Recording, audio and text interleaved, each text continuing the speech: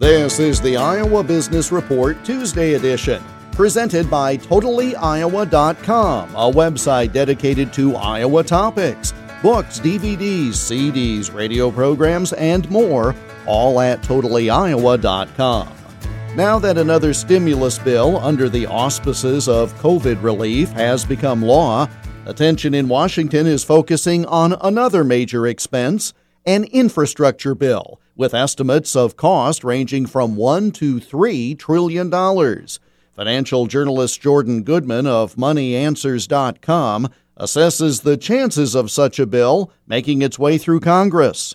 People agree we need an infrastructure bill. The question is how much money and how's it going to be paid for? The Democrats seem to be certainly willing to spend money they don't have and borrow it. They've borrowed the entire $1.9 trillion stimulus bill. We don't have this money sitting there waiting to be handed out in $1,400 checks. And I think they're willing to do the same thing for infrastructure. And I don't think the Republicans are willing to do that. That's why not a single Republican voted for the stimulus bill on either the House or the Senate side. They use what they call pay-fors. You know, what are you going to do to pay for it? Are you going to cut something else? Are you going to raise taxes? That's what it always comes down to. So the need for infrastructure is not contested. How much it is and how it's going to be paid for is contested.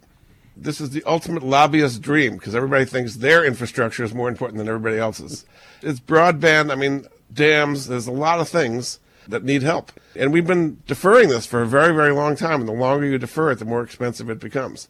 Current conversation focuses on raising income taxes in order to provide some funding for such an effort. But as always, the key is in the details. Raising taxes on who and what is actually meant by the phrase infrastructure. I'm Jeff Stein for the Iowa Business Report.